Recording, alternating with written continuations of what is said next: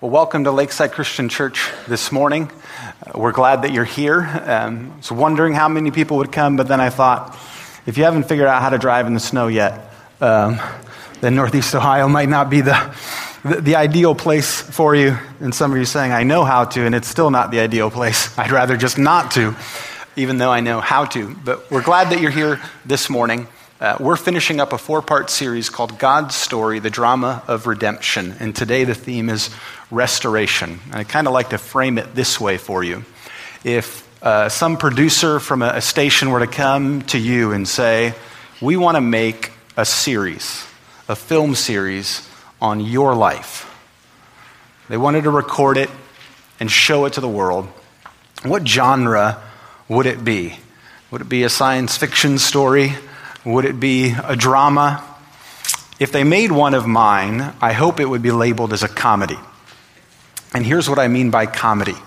In ancient Greek theater, there was really 2 main stories that were told: tragedies or comedies. So that when you see a picture of ancient theater, there's the 2 masks, and one has a smiley face and one has a frowny face. A comedy or a tragedy. Well, the way you know which story you're listening to or which play is being presented to you depends on how it ends. A tragedy starts with a lot of promise and a lot of potential, but it ends in despair. And a comedy starts with limited options, with discouragement and despair, but it ends in hope. It ends with possibility and new horizons. And so a character in a tragedy will seem to have the whole world in front of them, all the options you could ever ask for, and then as the story continues to unfold, by circumstance and situation, they just kind of get trapped into this now only one option by the end that's before them and that isn't good. Whereas in a comedy, someone starts and maybe, depending on where they're born and what situation it is, they seem to have very, very little options. And by the end, they're either the queen or the king of the country, and the whole world is before them. So in that vein, I hope the story of my life is a comedy. And actually, I think that for every Christian, that is what the Bible says to you and to me is possible.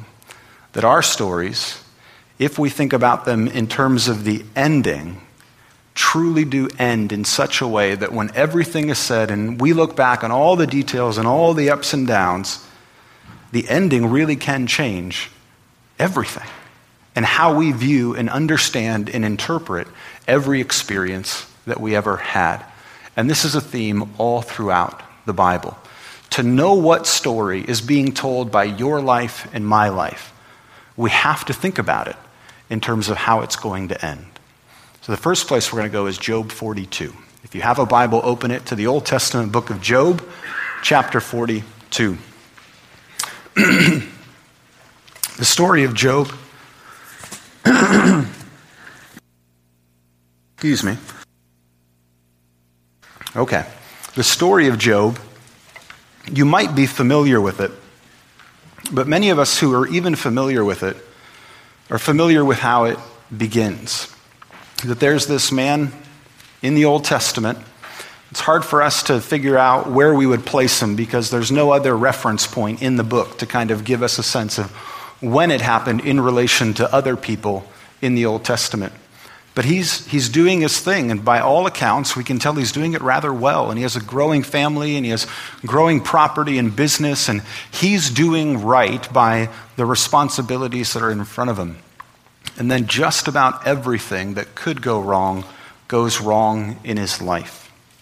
And he loses his family, and he loses his property, and he loses his wealth, and the majority of the book is him just trying to process why that's happened. What kind of a world do we live in that someone who is otherwise just trying to do the best job they can experience so much pain, so much loss, and despair? And you get lost in reading it because what he has is 3 friends come alongside him, and there's this conversation happening between his 3 friends and him, just trying to process and figure out what kind of a world this is, what kind of a story Job is inhabiting. And by all circumstances, when we think about Job, we think about his suffering And so we would quickly label it as a tragedy. Here's the guy who had everything, and then he lost it all. It started good, but it ended bad. Except that that's not actually how the book of Job ends. It ends in chapter 42, and we're going to read most of it. If you follow along, it says, "Then Job answered the Lord and said, I know you can do all things, and that no purpose of yours can be thwarted. Who is this that hides counsel without knowledge? Therefore I have uttered what I did not understand, things too wonderful for me which I did not know. Hear, and I will speak. I will question you, and you make it known to me. I had heard of you by the hearing of the ear, but now my eyes see you. Therefore I despise myself and repent in dust and ashes." And after the Lord had spoken these words to Job, the Lord said to Eliphaz the Temanite, "My anger burns against you and against your two friends, for you have not spoken of me what is right, as my servant Job has. Now therefore take 7 bulls and 7 rams, and go to my servant Job, and offer up a burnt offering for yourselves. And my servant Job shall pray for you, for I will accept his prayer not to deal with you according to your folly. For you have not spoken of me what is right, as my servant Job has." And so Eliphaz the Temanite and Bildad the Shuhite and Zophar the Naamathite went and did what the Lord had told them. And the Lord accepted Job's prayer. And the Lord restored the fortunes of Job when he had prayed for his friends. And the Lord gave Job twice as much as he had before. And then came to him all his brothers and sisters and all who had known him before, and ate bread with him in his house. And they showed him sympathy and comforted him for all the evil that the Lord had brought upon him. And each of them gave him a piece of money and a ring of gold. And the Lord blessed the latter days of Job more than the beginning. And then it lists off all the ways in which he was blessed in verse 16. "And after this, Job lived 140 years and saw his sons and his sons' sons 4 generations. And Job died an old man, full of days." One of the takeaways of this book is that it is possible, in the way in which God is telling his story, that there can be an ending that changes everything. There can be an ending to the story that changes everything about the details within it. And this was true of Job, that when we get to the end of the book, we don't actually have a lot of answers as to why he had to go through what he had to go through. And if in fact he did anything wrong, or in which way his friends were helpful or harmful. We get this general rebuke that they weren't very helpful friends. God says, "I'm upset at you because you gave him bad counsel in his suffering." But when we read through it, we don't come to some grand conclusion about why it all happened. But the point that is made at the end, that Job himself realizes, and he says in verse 2, is that God can do all things, and that whatever we face and whatever trials come and whatever tragedies we experience cannot thwart his ultimate purposes. And then that God is able to restore the fortunes of anything that you and I would lose. And he can do it in ways that you and I could never imagine. And so in the language of the New Testament in Ephesians chapter 3, Paul says that God can do abundantly far more above and beyond anything that we could even ask or think to ask. That's good news. God can do more for us than we could have imagined to pray for him to do. He can restore fortunes twicefold. He can make the end of our days better than the beginning of our days. There is an ending that can change the way we think about everything. Now we'll go backwards in our Bibles to 2 Samuel chapter 12. And here we're coming to another story that is a tragedy in one sense. In 2 Samuel chapter 12, if you're using one of the Bibles that's provided for you, this is on page 263.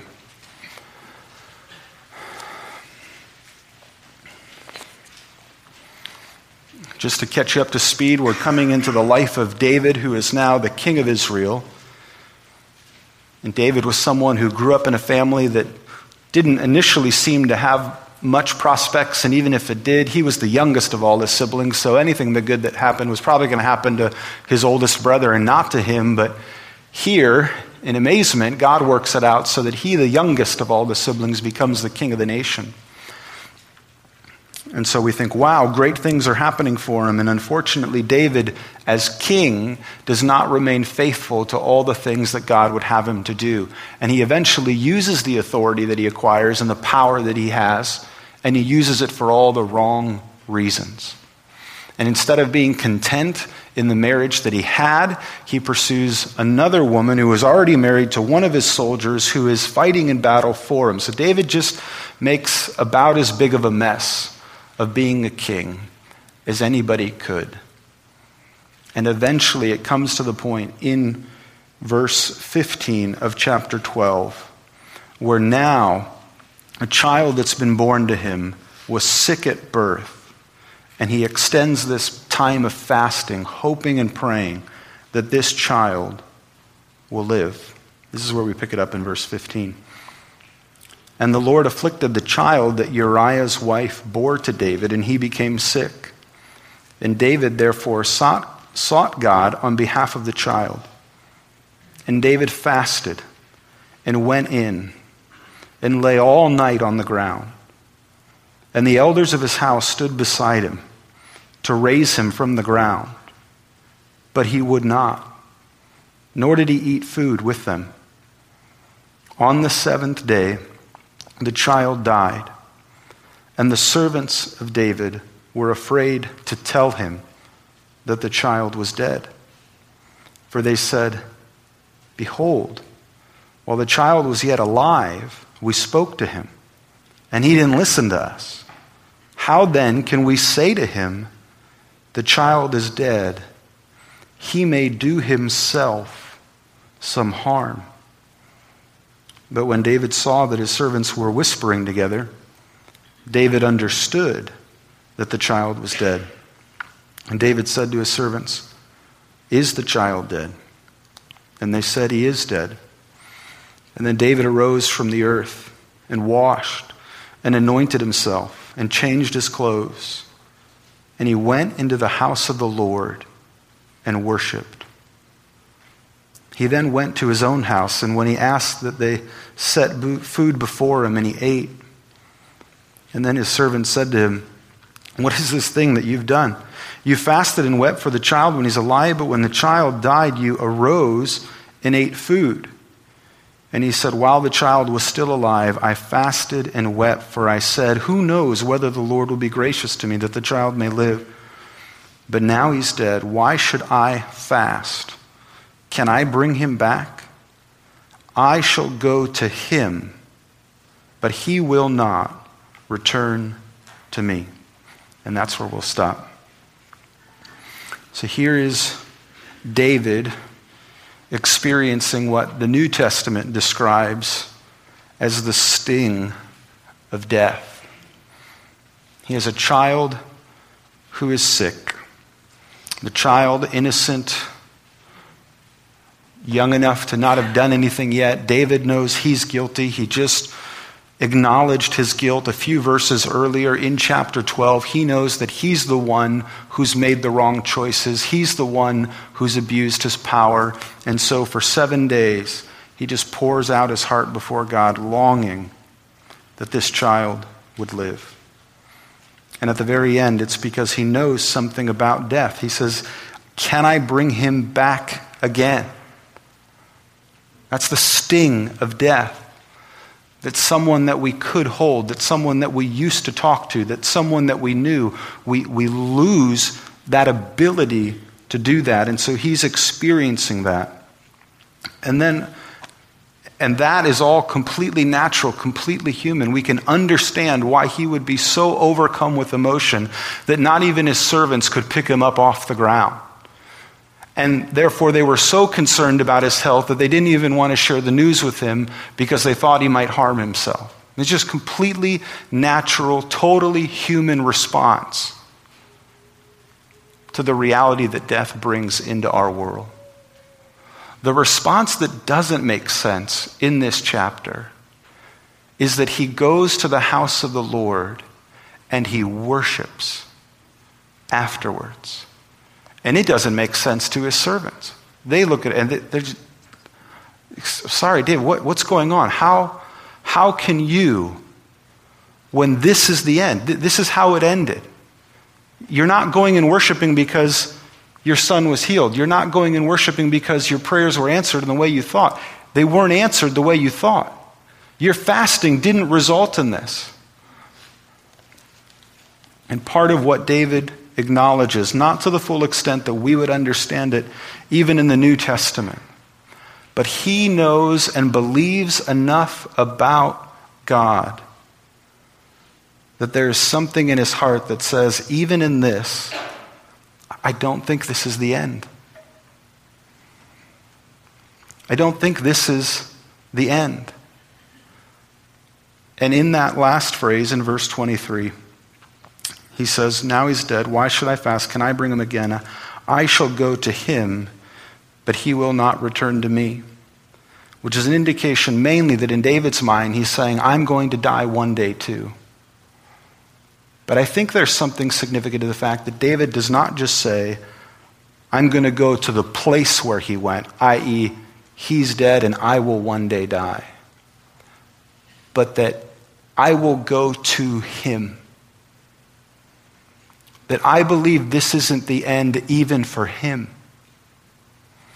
I don't know what it is, but there's something inside of me that believes that there is more than what we just experience here and now. And so in this sense, there's also an ending that is only the beginning. So we can understand from Job that there is an ending that changes everything. And as we see David's ability to gather into the house of the Lord to worship, and then eventually to pen Psalm 51, that David believes that there is also a way in which an ending in one sense can actually be the beginning of something else. And so when you read Psalm 51 and you realize he writes it basically right after these moments, and one of his prayers is, God, restore to me the joy of your salvation and renew within me a new spirit. Help me live in such a way with restored joy and with restored vigor, because I don't believe that this is the end of everything. This end can be a beginning of something else, a reality that even in David's mind is very fuzzy. But here's the thing. As believers in the New Testament, when we read through this passage and we say, you know what, it's true, we can understand his grief. David's son could not come back to him from the dead. God's son could. And this is the distinctive truth of the Christian message. David's son could not come back from the dead, but God's son could and did. And so that when we read the verse, that it happened in verse 18, that it was on the seventh day that the child died. As a Christian, we read it and we say, but I know about a seventh day when a child arose. I know about a seventh day, and so I worship on the seventh day when God's son who died rose again. And that's what 1 Corinthians 15 is all about. So turn with me to 1 Corinthians 15. And here Paul describes for us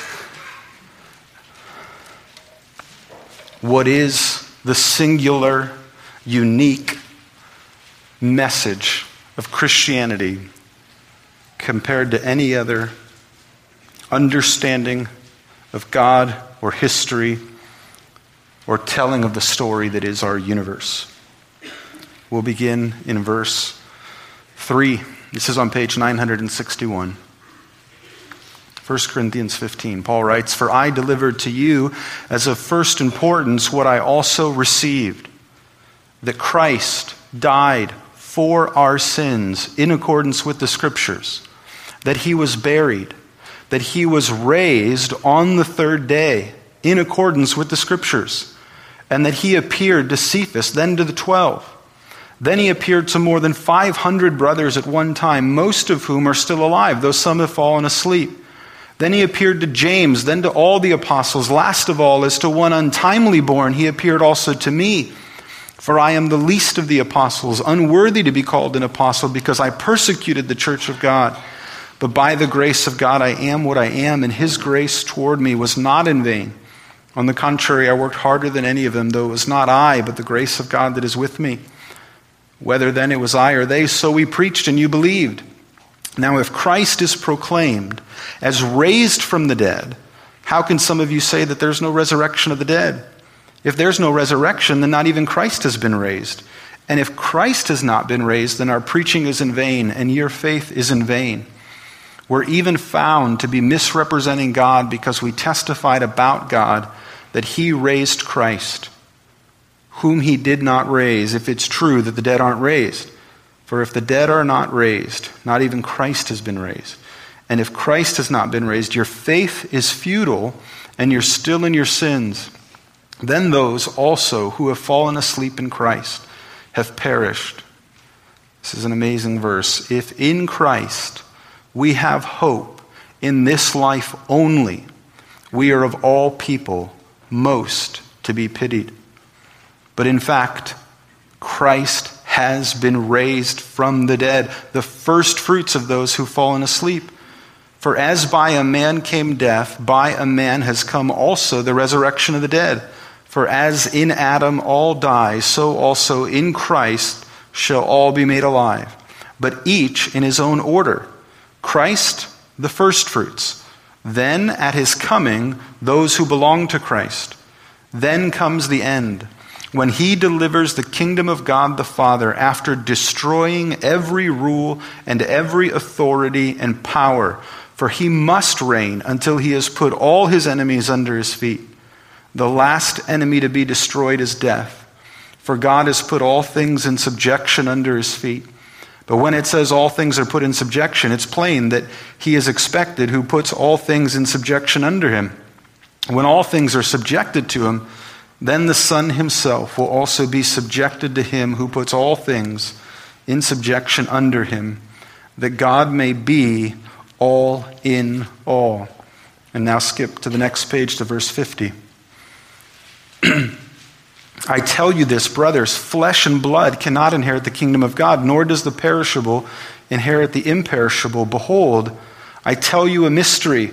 We shall not all sleep, but we shall all be changed in a moment, in the twinkling of an eye, at the last trumpet. For the trumpet will sound, and the dead will be raised imperishable, and we shall be changed. For this perishable body must put on the imperishable, and this mortal body must put on immortality. When the perishable puts on the imperishable, and the mortal puts on immortality, then shall come to pass the saying that is written, Death is swallowed up in victory. O death, where is your victory? O death, where is your sting? The sting of death is sin. The power of sin is the law. But thanks be to God who gives us the victory through our Lord Jesus Christ." And we'll stop there. Here Paul describes for us not only an ending that changes everything, not only an ending that is just a beginning, but an ending that defeats every enemy. He says that Christ is now putting all the enemies of God's creation and God's people in subjection such that they will one day be eliminated, so that the world will be a place where there is no more pain, where there is no more death, where there is no more sorrow, where we can in fact say that one day death will die. How can we say that? How can we believe that that's going to be how it ends?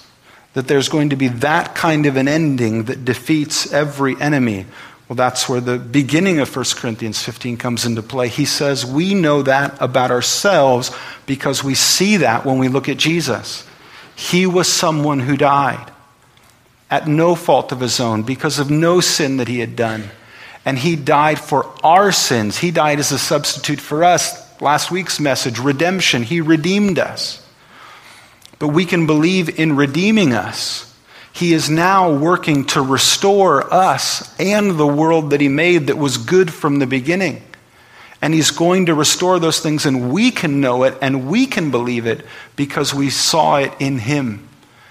And so he says, Jesus rose from the dead. He showed himself to his disciples. He showed himself to many people. He showed himself to Paul. And then he sent his disciples out with this message. Tell the world that there is an alternative ending, that what seems to them like a tragedy can actually become a comedy. There can be an ending in which all of the enemies are defeated, in which only good and beautiful things begin, and that changes the way that we live and think about life. And so this is why we gather on Sundays. This is the first day of the week when our Savior rose again, defeating death, defeating the enemies of our world that bring us down, that cause us to despair, that cause us to feel like we're stuck in a play that's a bad story and we're not sure how it's going to end. When we remember what Christ did and when we remember his victory, that he rose again, then we have confidence. Then we have joy. Then we have hope. Then we have something that only Christianity can offer. And so amazing. In verse 19, he says, if in Christ we have hope in this life only, we're of all people most to be pitied. So it's Paul himself who's saying that this is the central claim of our faith. This is the big idea. If you just want to learn how to be more disciplined in your life and accomplish things faster, you don't need Christianity to do that. If you just need to learn how to handle and cope with stress, you can go do yoga throughout the week. That'll help you cope with stress a little bit better. If you want to just learn how to have a good family and raise your kids in a moral way, sure, Christianity is an option, but so is Judaism, so is Islam. They know how to keep discipline and order in a home and how to raise people that have moral character. But only Christianity can say to the world that there is life after the grave, found in Christ in a restored creation, back to perfection, the way that God originally made it. Why? Because the Son of God who came and who died rose again. So that the hope that we have is not in this life only, and the restoration that's possible for us is not in this life only. So it's not just that Job was restored at the end of his life, it's that even the child who died, David's son, there's restoration possible for a child. And there's restoration possible for every sinner in the world. And so this is the message that you can take to the slums of India, or any business that you walk into, or any person that you meet in any society, and say, this is a story that you can engage. Your life, whatever its circumstances are, can end with this kind of hope, this kind of victory, because Jesus, in his resurrection, in verse 23, that was just the first fruits. When he comes again, then it says, for all those who belong to him, he will restore them in perfection and eliminate every enemy that has ever come against the people of God. And he will take out the sting of death by ending death itself. This is an ending that inspires singing and serving. We stopped right before we read the last verse of chapter 15, but if you look at it in verse 58, he says, therefore, in light of this, my beloved brothers and sisters, be steadfast, immovable, always abounding in the work of the Lord, knowing that in the Lord your labor is not in vain. That if you believe that there is this ending, this promised restoration to all who are in Christ, that's an ending that inspires you to be immovable, steadfast. That's something worth singing about. And then that's something that motivates us to service and to sacrifice, to take risks in this life, because we don't believe that this life is all there is. And that's the good news of the gospel. And that's what inspires some of the best songs that we sing. And it's a good test for any theology that someone's presenting to you. Is it singable? Does it inspire me? I heard one author who I like describe, as we started this series, describing the Big Bang, and he said, it just makes for a bad story. It was hydrogen was walking and it tripped. And all of a sudden, here's a world. It doesn't inspire you. It doesn't make you want to sing a song.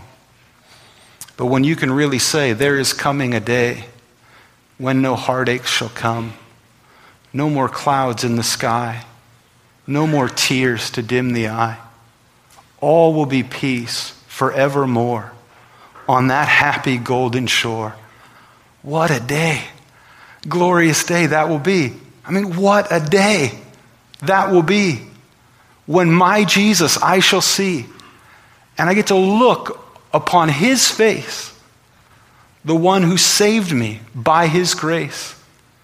And when he takes me by the hand and leads me through the promised land, what a day. Glorious day that will be. There'll be no sorrow there. No more burdens to bear. No more sickness. No pain. No more parting over there. And forever I will be with the one who died for me. What a day. Glorious day that will be. I mean, what a day that will be. When my Jesus I shall see, and I look upon his face, the one who saved me by his grace, and he takes me by the hand and he leads me through the promised land. What a day, glorious day that will be. In the words of another more modern hymn by the Gettys, that death is dead, love has won, Christ has conquered. Amen? Death is dead, love has won, and Christ has conquered. Or as we're about to sing now, there's a peace that I've come to know, though my heart and flesh may fail. And there's an anchor for my soul, and I can say, it is well, because Jesus has overcome. The grave is overwhelmed. And because he rose, we can sing that one day we will rise. Let's pray. Heavenly Father, we thank you for writing a story that includes us and our experiences and our struggles, and creates possibilities that we could never fathom or understand. That when we're faced with the hardest challenges that life could bring and the worst of news that we could hear, that we can enter into the house of the Lord and remember that what is impossible for us is possible for you. Father, we thank you that you have given us a message, a gospel, good news that's worth sharing, that's worth singing about, that's worth celebrating. That in your victory, we can be victorious. In your conquering, we can conquer. In your life and in your power, we can live forever. And that no matter where we are, the ending can be better than the beginning. We thank you for this in Jesus' name. Amen.